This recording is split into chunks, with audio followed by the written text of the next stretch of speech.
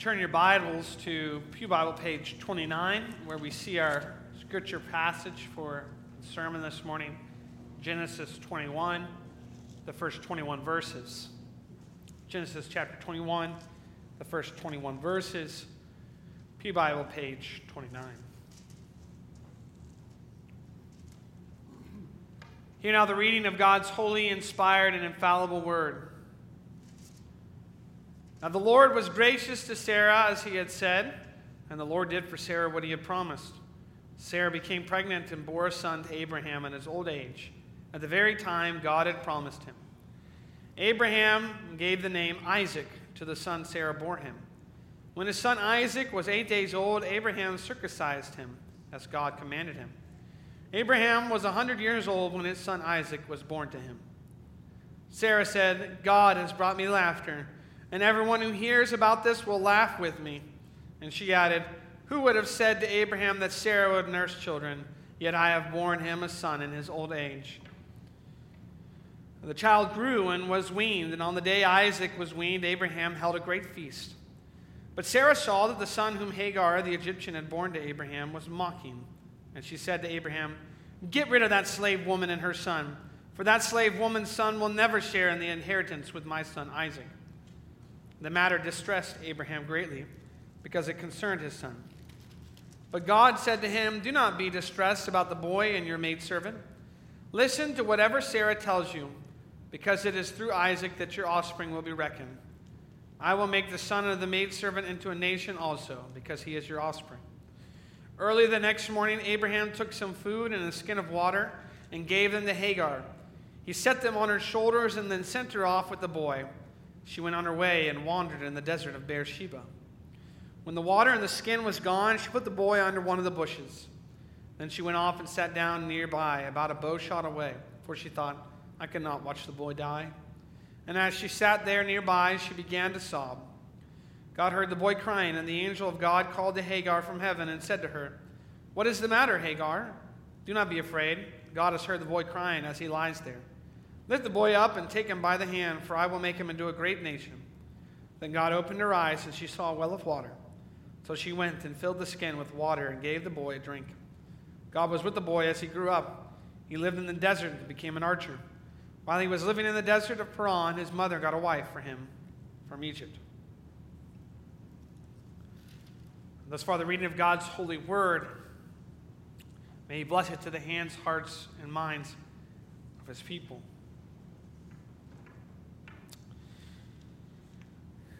So a couple was expecting their first child, and the wife was given a test that would reveal the baby's sex. So the doctor asked the mother-to-be if she wanted to be called with the news. And she said, just mail it. My husband and I want to share this moment together. So a few days later, an envelope from the doctor arrived.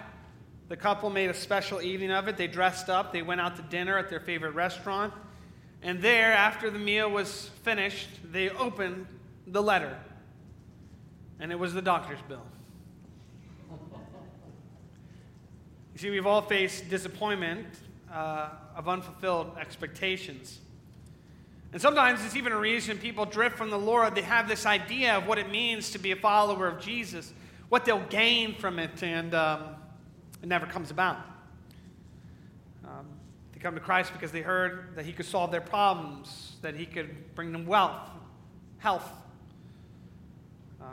Heard the Christian life would give them peace, but they still have inner conflicts. I mean, isn't the Christian life supposed to be one of great joy? Yes, it is. There's no greater joy than knowing Jesus Christ. There's no greater joy than being assured and that your sins are no longer held against you.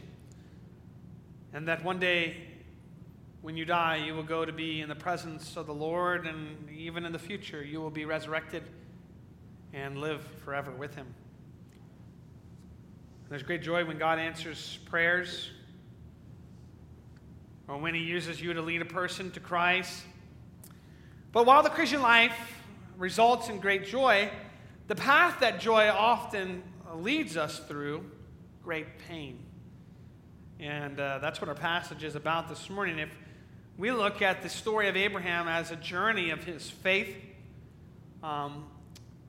also pointing us to Jesus Christ, who is the seed of Abraham. We'll find that today's story, today's passage about the birth of Isaac and the loss of Ishmael, express to us those two contrasting but often coinciding realities of the life of faith, one of great joy and one of great suffering, loss, pain. So our theme this morning is, in the giving of a son, we see that the life of faith brings great joy. In the taking of a son, we see that the life of faith also brings great pain. We have 3 points this morning. The first is heir to the promise, where we read about the birth of Isaac. The second is the household conflict, where we see the interchange that goes on between Sarah seeing Ishmael mocking Isaac and what she tells Abraham to do in response to that. And then the last one is Hagar and Ishmael are exiled. So let's look at that first point, heir to the promise. This covers verses 1 through 7. And it's largely why we sang the song, God the Father, before the sermon. Many of you are probably thinking, is there a surprise baptism this morning? Well, this is the promise that we baptize our children on. It's the same promise that God gave to Abraham, that you would have a son and you would circumcise him on the 8th day. It's the same promise we present our children to the Lord in baptism. So that's why that song was sung. So Abraham's journey of faith has included many great promises and many great tests. The one promise that has probably been the most severely tested has been that he would become a great nation. To become anything, you must have descendants. Therefore, what we witness in these first 7 verses are the climax of the Abraham narrative. Here we read a relatively brief and straightforward presentation of this momentous event. Back in chapter 18, verse 14, God said to Abraham, I'll return to you at the appointed time next year, and Sarah will have a son. Therefore, we read at the beginning of chapter 21, the Lord did for Sarah what he had promised. But behind this statement is the acknowledgement that God had always planned on the child being born when Abraham and Sarah were old. You've got to ask yourselves, why did God plan to wait until Abraham was 100 years old and Sarah was in her 90s before this child came into the world? Why was that God's providence? Why was that God's sovereignty? Well, it was not only to test Abraham's faith, but in order to clearly demonstrate that this child is not a child of natural means. This child is a divine gift, miraculously given through God's powerful intervention and provision. 100 years old, and you're a dad. I'm thinking to myself, I'm not even sure how 31 years old and I'm going to be having these kids is going to go, okay? And sometimes I think I'm too young because I'm like, I don't have enough lived experience to be able to teach my 14-year-old sons. And sometimes they come and ask me, it's like, hey, man, I'm trying to figure this out just like you. Abraham, though, he's 100 years old. Why? In order to show that this is God's work, not man's work. And so, one of the applications we have from acknowledging this is that the joy of the life of faith comes in receiving that which only God can do. The joy of the life of faith comes in receiving that which we know only God can do. The joy that Abraham and Sarah are experiencing in this moment, having now received the child of the promise, the heir of the promise, is that this is not something they did. This is all of God. This is a miracle. And part of their joy comes from an acknowledgement that God keeps his promises. And God keeps his promises. God promised Abraham would have a son. And even though both Abraham and Sarah are long beyond the regular time to have children, Sarah gets pregnant and gives birth to Isaac. This son is only the beginning of the fulfillment of the promise of becoming a great nation, which will be blessed to be a blessing to the world. God's covenant promises can be seen from the garden to the flood, to Mount Sinai, to the kingdom and throne of David, all the way to the cross of Jesus Christ. Christ is the seed of Abraham, the ultimate fulfillment of the blessings to the nations, the son of David, the true Israel, the offspring of the woman who crushed the serpent's head.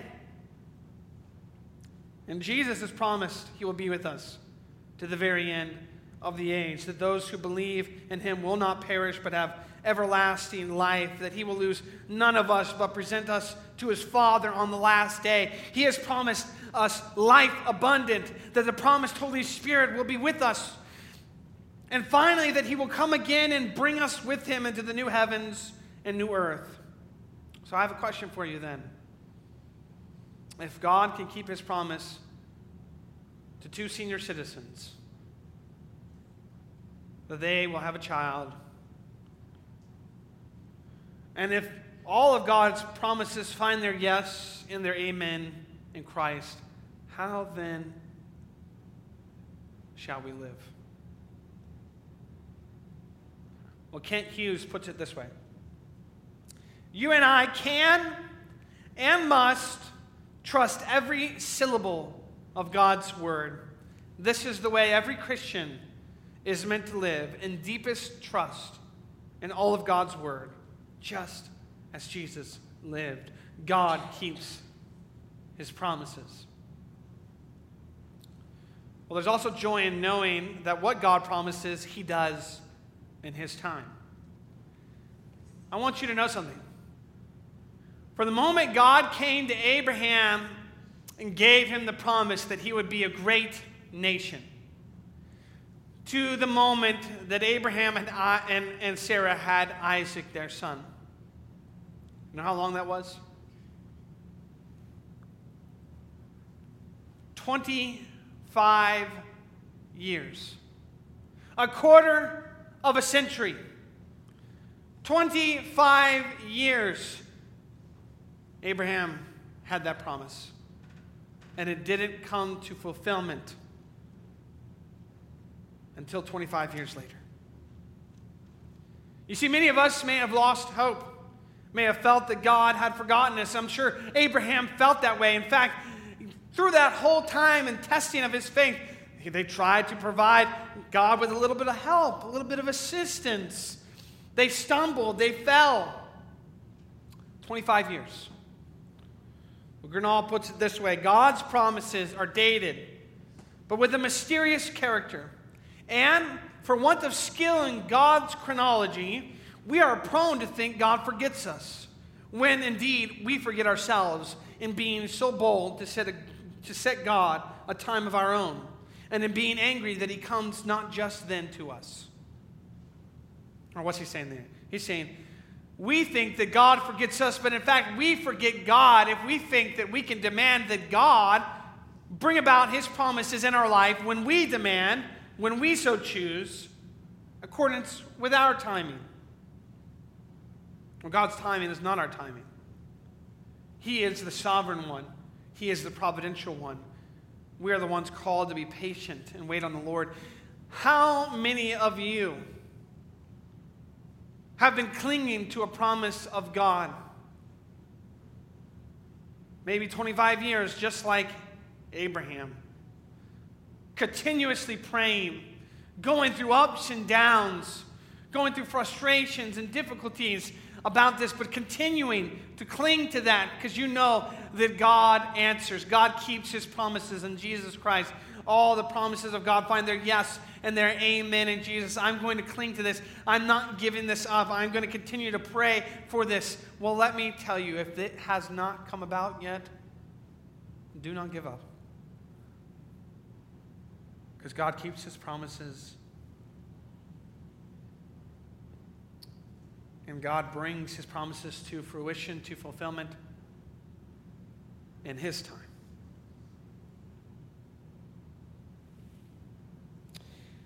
And that's why another joy of the Christian life is in knowing that what God promises, he often does for us when we reach the end of ourselves.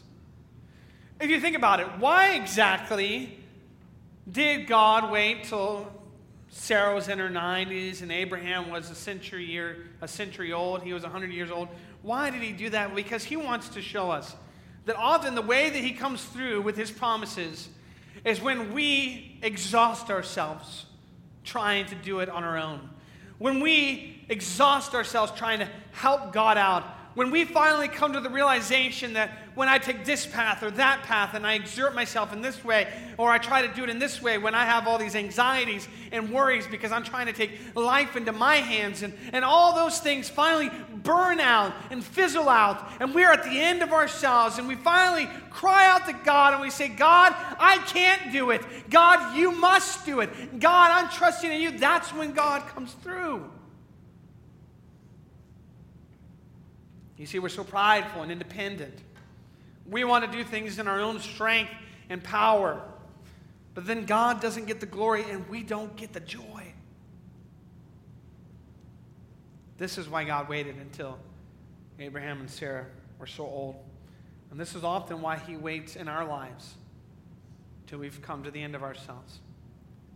To show that joy comes not from self-reliance, but dependence upon him. Well, let's look at that second point, household conflict. Verses 8 through 13, where we read, the child grew and was weaned. This is probably when Isaac was about 2 to 4 years old. On the day Isaac was weaned, Abraham held a great feast. This episode occurs a few unspecified years later at the time when Isaac was weaned. It was a gift from God that Sarah could give birth, but it was also a gift that she could nurse Isaac. And in order to celebrate that, Isaac had made it through those tough few years at the beginning of any baby's life, especially at that time in the ancient Near East when the mortality rates for infants would have probably been very high. Abraham threw a feast. And we read at this feast, Sarah saw that the son from Hagar, the Egyptian, mocked. And it doesn't say specifically what he was mocking, but the intention that we can gather from this is that Ishmael is mocking the little boy, Isaac. These verses continue to elaborate on the tensions and friction that already existed between Sarah and Hagar, which we saw back in Genesis 16. Sarah observes at this feast Ishmael mocking, presumably, the little toddler age Isaac. And this angered her, and so she took advantage of the opportunity to get rid of her rival, Hagar, and the older boy, a contender to the inheritance of Isaac, and called on Abraham to send them away. And Abraham, of course, is torn over this. We read, after Sarah said this, that the matter distressed Abraham greatly because this is his son. He recognizes Ishmael as his son and he cares for him. So God actually has to intervene. God came in verse 12 and said to him, do not be distressed about the boy and your maidservant. Listen to whatever Sarah tells you, because it is through Isaac that your offspring will be reckoned. I'll make the son of the maidservant into a nation also, because he is your offspring. God promises and comforts Abraham by saying that Hagar and Ishmael need to be separated from the family, but he's going to make Ishmael a great nation as well, because it's for his sake. Yet his motives are different than Sarah's. You get the idea that Sarah simply wants them gone out of spite or jealousy. God wants them separated from the covenant community because he's going to bring the promised Savior through Isaac. Still, God comforts Abraham with once again the confirmation that it's through Isaac the covenant will be continued and that Ishmael will be looked after and cared for in his own way, become a nation as well. And this shows that the blessing comes not just to the so-called elect line, but also to other nations, primarily in relationship to the covenant people.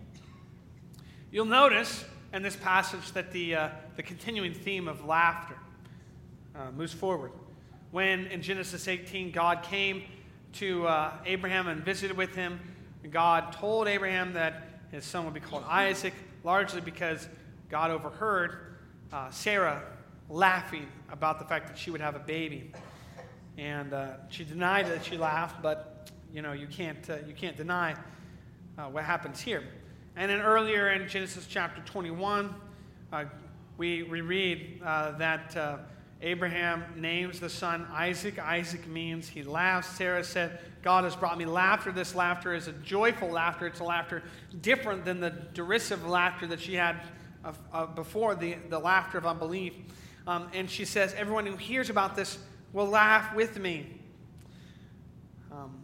And so then we read, though, in verse 9, that Hagar, the son Hagar, the Egyptian had born to Abraham, was mocking. This is the same root word for laughter.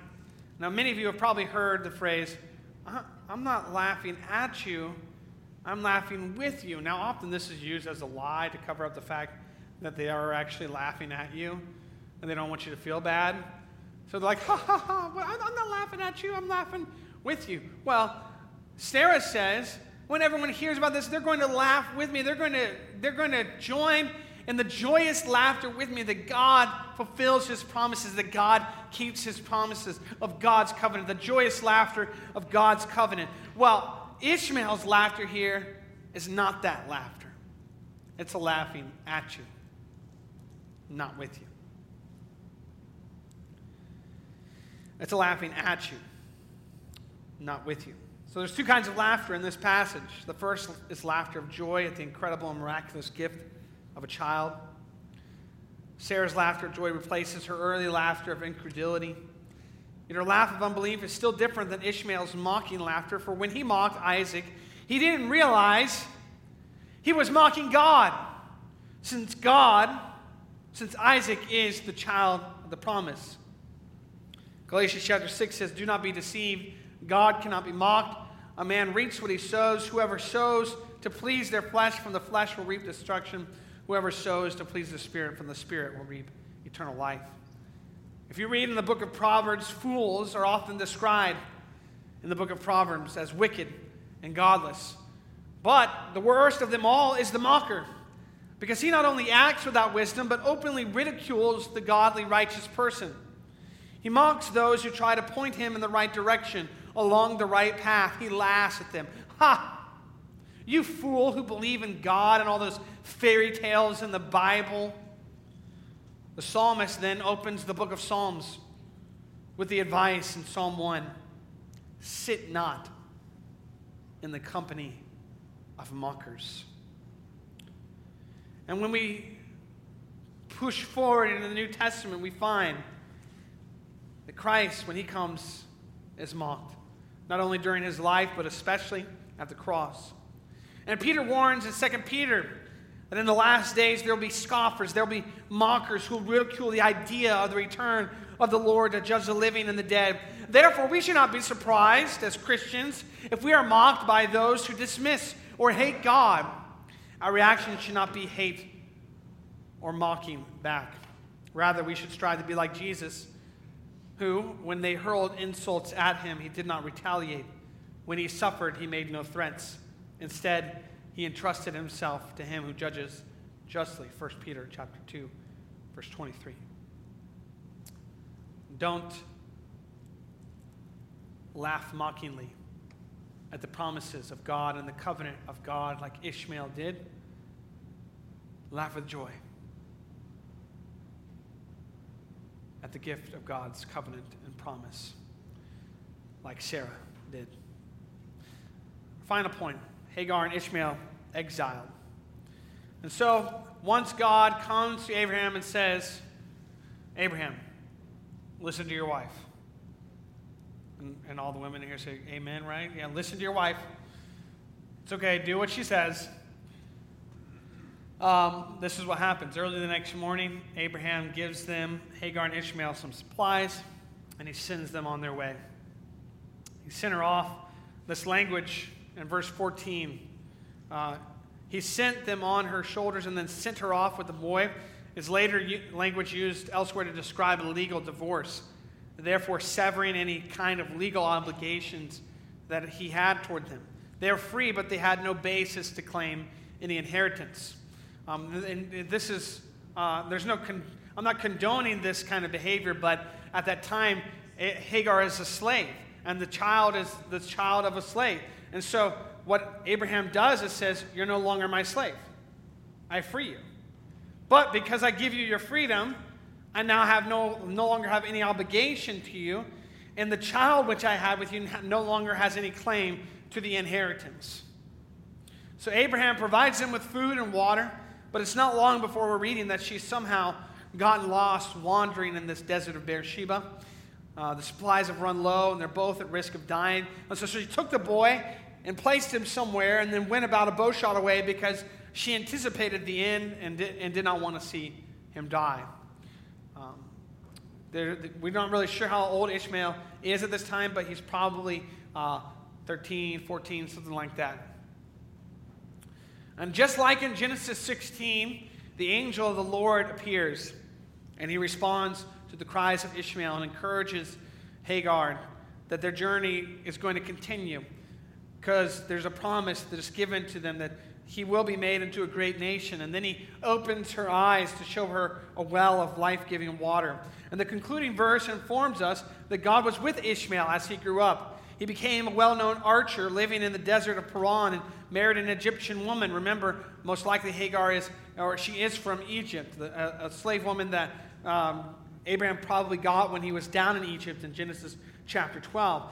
So we then don't actually hear much about the Ishmaelites in the biblical narrative, besides the fact that they are known later as Bedouins who traveled the desert and are the ones who are going by in a train as Joseph's brothers sell him into slavery later in the book of Genesis. There's a couple of applications that we can pull from this particular section of our passage tonight. The first may not be as easily seen at first, but I'd like to bring it forward so you can look at it. In an essay on children in the book of Genesis, T.E. Freitheim draws the reader's attention to God's care of Ishmael, who was, in the end, unchosen and neglected by his father. The story also expresses, just as it did in Genesis 16, God's care for Hagar, the abused wife of Abraham, who only married Abraham on the insistence of her owner, Sarah. I mean, you got to have a little bit of sympathy for Hagar. Sarah is the one that comes to Abraham and says, "Why don't you marry my maidservant Hagar, and then we can have a child to her, and that can be your descendant." And so Abraham says, okay, I'm going to listen to my wife. I'll listen to her. I'll do what my wife says. That time it got him into trouble, okay? So you maybe not always listen to your wife. That's all I'll say at that point, okay? And then afterwards, Sarah gets jealous and upset, and because Hagar has a child, and so Sarah starts mistreating Hagar, and Hagar gets so upset that she tries to run away. She's pregnant, and she tries to run away, and God tells her to go back, and then finally he goes back, and then finally God gives Sarah a child, and then after this, Sarah is filled with jealousy again and threatened by the presence of Hagar and Ishmael, and she tells her husband, "Get rid of those people, get them out of here." And so you got to feel bad for Hagar in this situation as well. But for all practical purposes, Ishmael was a child without a father, but God cared for him. God cared for him. Verse 20 is astounding. God was with the boy as he grew up. Freitheim suggests that this text about Ishmael in Genesis is a lens through which to read the many references to orphans and other underprivileged children in the Old Testament, for his is the first such biblical individual. The life of an orphan or a widow was a life of suffering, one where they were exposed with no protection. There was no societal safety net, no systems of care for those in need. And the Bible tells us that God is a God who cares for the needy, the suffering, the widow, and the orphans. To list the many passages in the Old Testament that speak of this would take me too long. It's all over the prophets. It's all over the Psalms. It's all over the Bible. But just let me add this one from the New Testament so we can be sure that this is something that expresses not only the God of the Old Testament, but the God of the New Testament, which are the same God, but also an element of what it means to live in accordance with this God, to live our lives to glorify God. James chapter 1, verse 27 says, "Religion that God our Father accepts as pure and faultless is this, to look after orphans and widows in their distress, and to keep oneself from being polluted by the world." Because this truth expresses the very heart of God, it should be clear that it should also be reflected in the body of Christ. How are we as a church embodying the heart of God in our care and concern for widows and orphans? This doesn't mean that we have to adopt personally, but we can support adoption centers. We can support foster care systems. We can do a myriad of things in our community to express the heart of God and his care and concern for those who are most at risk in our society. God cared for this neglected son, fatherless. He was with the boy as he grew up. But there's another application to this last part of the passage. The pain of a life of faith comes from separating from that which we do in our own power. There's joy in the life of faith, right? A myriad of joys. The joy expressed in this passage is the joy of the promise-keeping God and the giving of the child, Isaac. But there's also pain.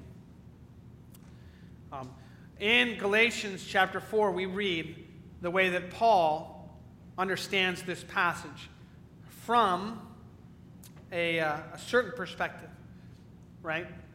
And Paul, in Galatians chapter 4, says it this way. Tell me, you who want to be under the law, are you not aware of what the law says? For it is written that Abraham had two sons, one by the slave woman, Hagar, and the other by the free woman, Sarah.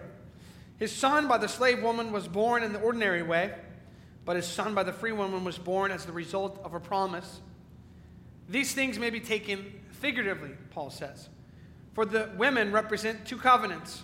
One covenant is from Mount Sinai and bears children who are to be slaves. This is Hagar. Now Hagar stands for Mount Sinai in Arabia and corresponds to the present city of Jerusalem, because she is in slavery with her children. But the Jerusalem that is above is free, and she is our mother. For it is written, be glad, O barren women, who bears no children. Break forth and cry aloud, you who have no labor pains, because more are the children of the desolate woman than of her who has a husband. Now you, brothers, like Isaac, are children of promise. At that time, the son born in the ordinary way persecuted the son born by the power of the Spirit. What is that? By the mocking that he did, right? It's in the same way now. But what does the scripture say? Get rid of the slave woman and her son, for the slave woman's son will never share in the inheritance with the free woman's son. Therefore, brothers, we are not children of the slave woman, but of the free woman. So let me try to explain what Paul is saying here in a figurative sense about this particular interaction between Sarah and Hagar and their corresponding sons. Trimper Longman puts it in this way in his commentary. Paul's point is clear enough. He uses the child of Hagar, the slave woman, to represent those who relate to God through the law. Hagar represents the Sinaitic or the Mosaic covenant of law. And those who use law to enter into a relationship with God are like Ishmael, never called by name but implied, who was the product of a wife of a slave. Ishmael was the product of a compelled marriage between Abraham and Hagar. On the other hand, Sarah was a free woman who was married to Abraham, and her child Isaac was a child of the promise. He, not Ishmael, was the fulfillment of God's promise that Abraham would have descendants. The child of the slave woman did not have a secure relationship with his father Abraham. Indeed, he and his mother were ultimately expelled from the household. They were expelled because Ishmael made a mistake by laughing at Isaac, and he was not forgiven. So those who try to relate to God by the law do not have a stable relationship with him, because they will be expelled when they violate the law. So what's the application to us then? Longman ends by saying this. Paul's message to us is clear. Be like the child of the free woman Sarah, not the slave woman Hagar. Realize your relationship is that of a son to a father whose love is not based on performance, but on grace. And this is what I'm trying to point out when I say that the pain or the suffering in the Christian life, in the life of faith, comes often from separating from that which we do in our own power. There will always be conflict between what I can do in my own power and what only God can do. The only way to resolve this conflict is to put away that which I can do in my own power. Let me put it another way. There will always be conflict between my flesh, what I do in my own power, And in the life of Abraham, that's represented by his son Ishmael. That's what Abraham did by his own power, by his own work. He sought to have a relationship with God in accordance with the law by his own doing. Do you understand what I'm saying? But there's always going to be a conflict between what we do by our own flesh, what we can do in our own power, and by the Spirit, what only God can do. And the only way to resolve this conflict is to obediently put to death the deeds of the flesh, to put off the deeds of the flesh. And in a figurative sense, this is what Abraham is doing when he sends his son and Hagar away. He's putting off the deeds of the flesh. He's saying, I'm no longer going to live in accordance with God in a manner of the law. And when we obey, God graciously softens the pain of parting with the old life. That's often where the pain in the suffering in the Christian life comes from, is the putting to death of the flesh, is the suffering that comes from putting to death the old man, the old person, continuously in our lives, giving up those things which cling to us, which we feel that we can find joy and happiness and satisfaction in, but only bring pain and suffering and hardship. And God, in hardships and difficulties, causes us by His grace in us and His power in us to get rid of these things. And often the way that He helps us to get rid of these things is to put us through hardships and suffering and experiences that remind us that God is all that we want. God is all that we need. Jesus Christ is all that we need. We don't need anything else. The pain of a life of faith comes from separating from that which we do in our own power. What are those things in your life that you're seeking to do by your own power? That you're seeking to bring into your control and to produce by your own will and by your own exertion, when you know that it is meant to be only what God can do.